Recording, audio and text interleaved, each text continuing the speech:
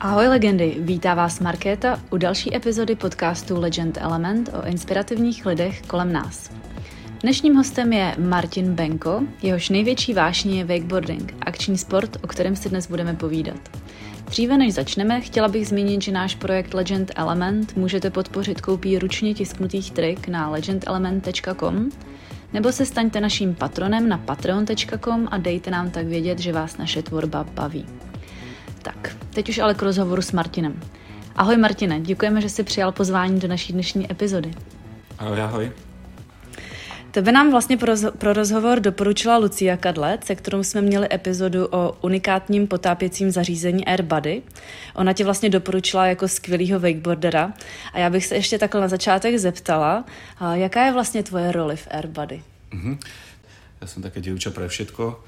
To znamená taký multifunkčný človek od výroby samotných zariadení po balenie a podobne. To sú také tie ručné veci, ale robím samozrejme aj nejaké veci na počítači. To znamená dizajn napríklad obrázkov, návody. Som pripravoval tú prvú edíciu a potom návrh krabice a podobne. Takže tak viac menej z každou rožku trošku, tak by som povedal. Můžu se tě jenom zeptat v ohledu k současné situaci. Ty jsi mluvil o výrobě. Korona ovlivnila nějak výrobu? Jak to bylo u Air Buddy? Ale samozrejme, tiež sme pocítili trošku, že tých objednávok bolo menej počas korony, ale zase na druhej strane sme stihli dorobiť niektoré veci, ktoré nám predtým ako sme trošku nestíhali, by som povedal, napríklad web stránku a podobne sme trošku na tom zamakali. A predrobili sme si nejaké kusy, takže potom sme boli prekvapení, že pomerne rýchlo sa to zase zotavilo. Počas mája sme v podstate mali zase rekordný mesiac, takže sa to zase ten predaj nejak rozbehol. No a abychom se vrátili k tématu dnešního rozhovoru, k tvojí největší vášně k wakeboardingu. Můžeš nám a našim posluchačům něco povědět o tady tom sportu, vlastně co to je těm, co neznají tento sport, přiblížit, co je wakeboarding? Takže také najjednoduchšie vysvetlenie bolo, že to je ako snowboardovanie na vode, s tým, že tiež je tam vlek, ale to vleku sa vlastne stále držíš a jazdíš buď do kolečka, alebo sú aj iné štýly, môžeš jazdiť za loďou, prípadne za vinčom. Takže tých možností je tam viac, ale prakticky jazdíš na jednej doske, máš priputané nohy k tej doske, takže v podstate veľmi podobné viazanie, ktoré sa používa aj na snowboardoch a tak. A vlastně je dobrý zmínit, že jak jsi zmiňoval tu loď, tak potom můžeš jednak mít tu svobodu jakoby za lodí a využívat ten prostor, nebo být ve wake parku, že jo? Presne tak. Za tou loďou je to dosť populárne aj v Austrálii, aj v Amerike napríklad. Vlastne tak aj ten wakeboard vznikol, ale napríklad v Európe tam je to viac populárne hlavne na tých vlekoch, pretože sú viac dostupné a samozrejme aj lacnejšie, cenovo prístupnejšie.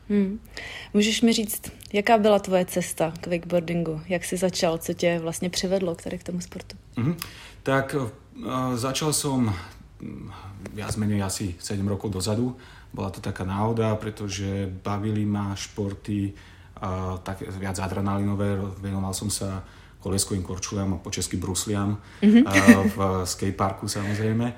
A bavilo ma takéto šmíkanie sa na tyčkách, skákanie a takisto lyže som sa snažil trošku v parkoch jazdiť a trošku skákať, trochu slajdovať. No a hľadal som nejaký šport, kde by som viac zapojil ruky a hornú časť tela. Takže nejakým spôsobom vedel som o wakeboardingu, ale nejak ma to až tak na prvý pohľad neuchvátilo, lebo ja som v podstate z Bratislavy. V Bratislave máme wake park a keď som sa tam prišiel pozrieť, tak mi to pripadalo také, že to je strašne taká machrovina, že tam sú sami takí beach boys a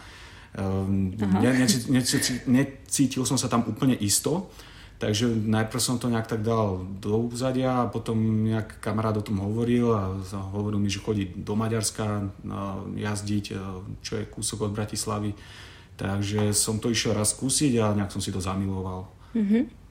Jaký byly tvoje začátky, když jsi vlastně úplně začínal, když jsi poprvé stoupnul na prkno? Samozrejme, bolo to také, že vôbec mi to nešlo na začiatku. Trvalo mi, kým som prvýkrát odštartoval. Na začiatku je to veľmi o trpezlivosti a veľa o plávaní, ale zase vodu mám rád, takže mi to až tak nevadilo. A v podstate po nejakom jednom dni som zvládol aspoň urobiť prvé kolečko a tým, že ja som predtým nerobil žiadne bordové športy, tak nebolo to pre mňa úplne prirodzené mať pripútané obidve nohy, ale dá sa na to veľmi rýchlo zvyknúť a hovorím, behom dňa som zvládal aspoň tie základy.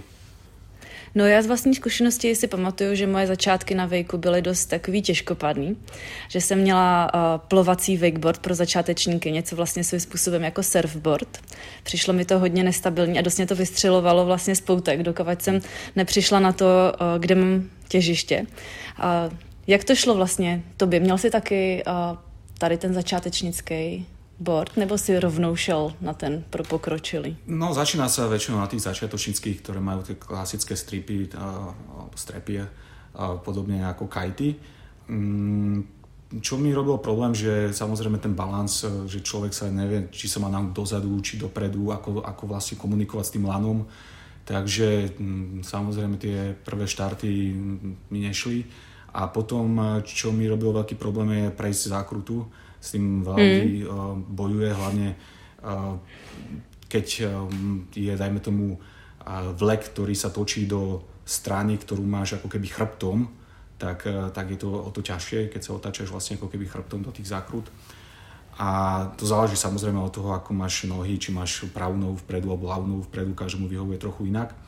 Takže tá zákruta, to som veľmi musel prekonávať svoju trpezlivosť, aby som sa na to nevykašľal, ale potom už, keď to prvýkrát človek zvládne, už to potom pochopí a už potom na to začal naozaj baviť. Řekni mi, podle čeho jsi vybíral, tady vidím 2 krásný bordy, asi jeden bude Niky, druhý bude tvůj, že jo, ten větší. Podle čeho jste vybírali to prkno? Máte nějaký specifikace, jako co jste hledali? No, ja mám obľúbenú značku Slingshot, práve kvôli tomu, že je to značka, ktorá robí prkná skôr na prekážky. Ja som taký skôr prekážkový jazdec. Ja nie som moc taký na skákanie až tak, alebo na tie klasické triky typu raily, ktoré poznáš asi aj z kiteboardu. Takže ja som sa zamerával na to, aby ten board bol flexibilný, aby dobre klzal na prekážkach a aby proste bol trošku väčší. Ja jazdím napríklad 148 cm a to som si ešte hovoril, že som mohol zobrať 152. Takže rozdíly v centimetrech, vieš? Hodně. Áno, tak. Hodně to dělá. A tento slingshot napríklad, ktorý mám, tak je pro model jazdca Arona Gana a to je z rodovou okolností Austrálčan a je to jeden by som povedal, že z najlepších jazdcov a každý rok vyhráva všetko možné, takže aj to ma tak trošku ovplyvnilo samozrejme. No, wakeboarding je populární po celém světě a já vím, že ty jsi s wakeboardingem nebo za wakeboardingem taky cestoval. Kde jsi všude byl? Můžeš říct jako opravdu ty místa od Evropy až přes ten mezinárodní? Takže, ako som už spomenul, tak začínal som v Maďarsku. Tam som vlastne prvé 2 sezóny odjazdil úplne celé. Potom som si našiel naspäť cestu aj do tej Bratislavy. Skúšal som Bratislavu, Piešťany, potom nejaký taký menší vlek Liptovsko Mikuláši. A potom som skúsil skoro všetky wakeparky, tie väčšie v Čechách. Jaký to sú? Pamatuješ si? Řekl bys? Hej, to je Merkur, ako sú pasohlávky, to je kúsok od Brna. Terličko, ak to dobre vyslovujem, alebo Terličko, tak nejako. To je hore pri Ostrave. Hradec Králové, Stráž pod Rálckem. Aha, tam to znám ja. Jo, tak toto bol napríklad veľmi dobrý wakepark, ten sa mi veľmi páčil. A jediný, ktorý som myslím neskúšal z tých veľkých je Chomutov, a to preto, že on bol myslím niekoľko rokov zavretý, ak si dobre pamätám, kvôli nejakej hygiene alebo niečo. Takže ten som neskúsil, ale tie parky v Čechách sú veľmi dobré. No a potom som sa nejakým spôsobom dostal aj do Ameriky, do Orlanda, do Miami a v rámci Austrálie som tiež vyskúšal 4 parky. Takže to sú vlastne túto kúsok od Sydney, Penrith, Melbourne, Gold Coast a Sunshine Coast. Ty jsi vlastně říkal, že ve Stráži pod Ralskem se ti hodně líbilo, kdyby si takhle řekl jako globálně, podle čeho jako hodnotíš ty wake parky, který jsou ty indicie jako dobrýho wake parku, nebo co se ti tam líbí? Mm-hmm. No ja som, ako som spomínal, skôr taký prekážkový jazdec, takže ja si vyberám vyslovene tie wake parky podľa toho, aké sú tam prekážky, alebo respektíve aké sú nové alebo kreatívne tie prekážky. A ten Stráž pod Ralskem, ten sa mi veľmi ľúbil, tam boli pre mňa v tej také nové prekážky, alebo také, čo som ešte predtým neskúšal. Mm-hmm. A to je jedna z takých kritérií, že ja si vždy nejak na internete naštudujem, čo tam majú, aký typ, a rozmýšľam už dopredu, že čo by som na nich skúsil a v podstate idem si za tým. No. Yep. Takže tie prekážky sú asi také najdôležitejšie kritérium a potom je to tak viac menej o také náhode, že už si plánujem dovolenky s tým, že už hľadám, že čo je v okolí, aký wake park, a ktorý by sa dal skúsiť. No, no a kdyby si řekl celkově, kde se ti líbilo úplně nejvíc z míst, kde si byl? Najviac asi v Orlande, kvôli tomu, že tam bol jeden typ prekážky, ktorý vtedy prakticky nebol skoro nikde, aspoň v európskych štátoch. A to je taký ten pool, to znamená, že máš uprostred prekážky máš bazén, čiže skočíš do prekážky do bazénu a z toho bazénu potom vlastne skáčeš na či už nejaký box alebo rail. A sú tam vlastne schody vedľa toho, takže máš pocit, že ideš ako naozaj ako keby taký ten street štýl. Mm-hmm. Takže asi kvôli tomu, ale aj tá atmosféra celkovo v tom Orlande, ono je to taká meka wakeboardu amerického, takže možno, že aj z toho dôvodu ma to tak nejak uchvátilo. Ale takto všeobecne dá sa povedať, že každý park má niečo do seba, v každom sú nejaké trošku inak tie prekažky umiestnené, rozdelené a tak ďalej, takže všade ma to baví v podstate. A kdybychom se zaměřili takhle jako lokálně, teda na Sydney, tady je jediný místo, pokud se nepletu, v Penrithu, tam je Wake Park, kde se teda přiznám, že jsem ještě nebyla. Můžeš nám trošku popsat, jak to tam vypadá? Mm-hmm. No Penrith je zhruba hodinku od Sydney, alebo respektíve od Marubury, kde bývame. Je to park, taký ten klasický, by som povedal, že austrálsky park s tým, že má dva hlavné vleky, potom má ďalšie dva také menšie vleky, takzvaný systém 2.0, to sú dvojvežové vleky. A potom samozrejme nejaký aquapark k tomu, takže dá sa povedať, že je komerčne založený tak, že alebo respektíve ten biznis model je taký, že sa tam môže tam ísť celá rodina, prakticky deti sa hrajú v aquaparku, rodičia môžu jazdiť na wakeboarde, dajme tomu. Je tam veľmi dobrá atmosféra, čo mne sa osobne páči, že tam je trošku taká freestyleovo punková atmosféra. Niečo podobné som zažíval napríklad v Maďarsku, veľmi podobnú atmosféru. Řekni mi, kolik tady tak vyjde si jít zavejkovat? Já vím, že se prodává jako single jízdy anebo permice. Kolik to stojí? Mm-hmm. Tak tie základné ceny sú pomerne vysoké. Jednodenný vstup je nejakých $80 za normálnych okolností, ale sú rôzne možnosti. Na Groupone je skoro každý deň, alebo respektíve celý rok nejaká akcia, kde sa dá v podstate za polovicu kúpiť ten lístok. Potom sú rôzne možnosti, 1 hodina, 2 hodiny, 4 hodiny a tak ďalej. Čo je zaujímavé, je napríklad cez zimu sa dá kúpiť tzv. Winter membership, ktorý stojí $100 a je platný, myslím, od začiatku mája do konca augusta. A momentálne je to trošku obmedzené kvôli covidu, samozrejme. Ako všude, no. Hej, takže je to len momentálne, musí si to človek zabukovať dopredu a povolená je, myslím, iba 1 hodina na deň a na jednu osobu. Takže nie je to úplne teraz jak za normálne okolnosti, ale dá sa to využiť. Jediná nevýhoda je tá, že človek musí si zobrať nejaký vecujúd, lebo je pomerne chladná tá voda v zime. A takisto je veľmi dobrá akcia aj v lete, tiež za $100 počas letnej sezóny sa dá jazdiť za polovičné ceny Respektíve sú tam potom také dve možnosti, že buď dvojhodinový vstup za $29 alebo celodenný vstup za $39, čo si myslím, že je veľmi férová cena. No. A je možno samozrejme kúpiť aj klasickú pernamentku, celoročná stojí myslím $1200, čo mne osobne sa zdá pomerne veľa, pokiaľ tam človek chce chodiť raz za týždeň, tak sa to asi neoplatí. Pokiaľ niekto býva kúsok a chce tam chodiť každý druhý deň, tak asi áno. Jak často sa tam dostaneš ty? My tam väčšinou chodíme tak raz za týždeň, cez tú letnú sezónu, cez tú zimu, tak záleží, že raz za 2 týždne, niekedy každý týždeň. Což se pořád vyplatí teďka jako za $100 pernice, to určitě, je ano. úžasná cena.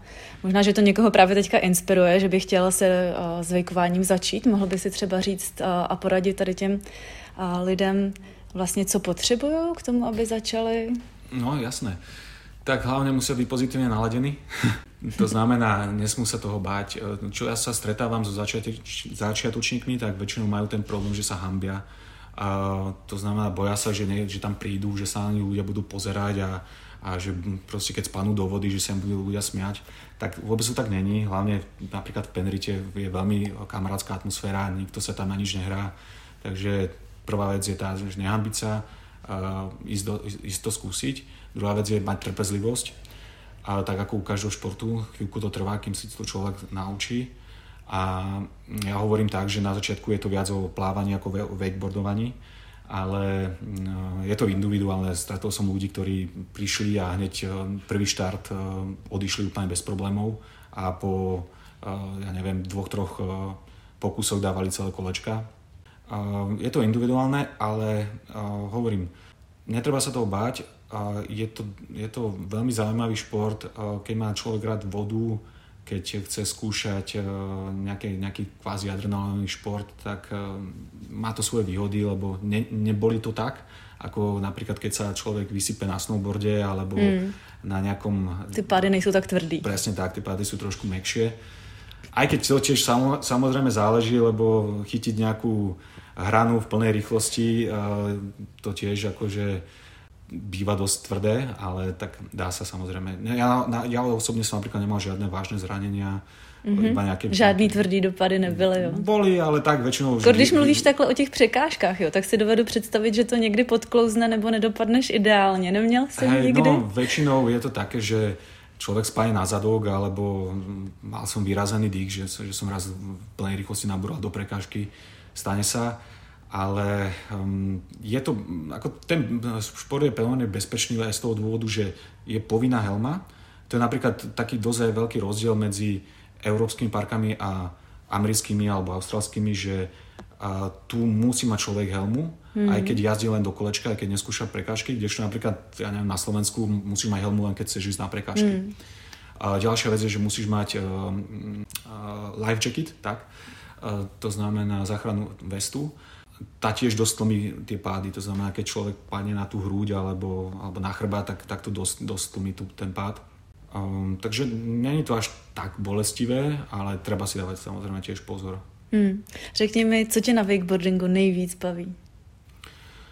Najviac ma baví asi to, že keď vlastne končím ten deň a idem večer domov, tak mám strašne dobrý pocit z toho, čo som zažil v ten deň, že aké nové triky som skúšal, aké nové prekažky som slidol, dajme tomu, alebo čo nové som sa naučil.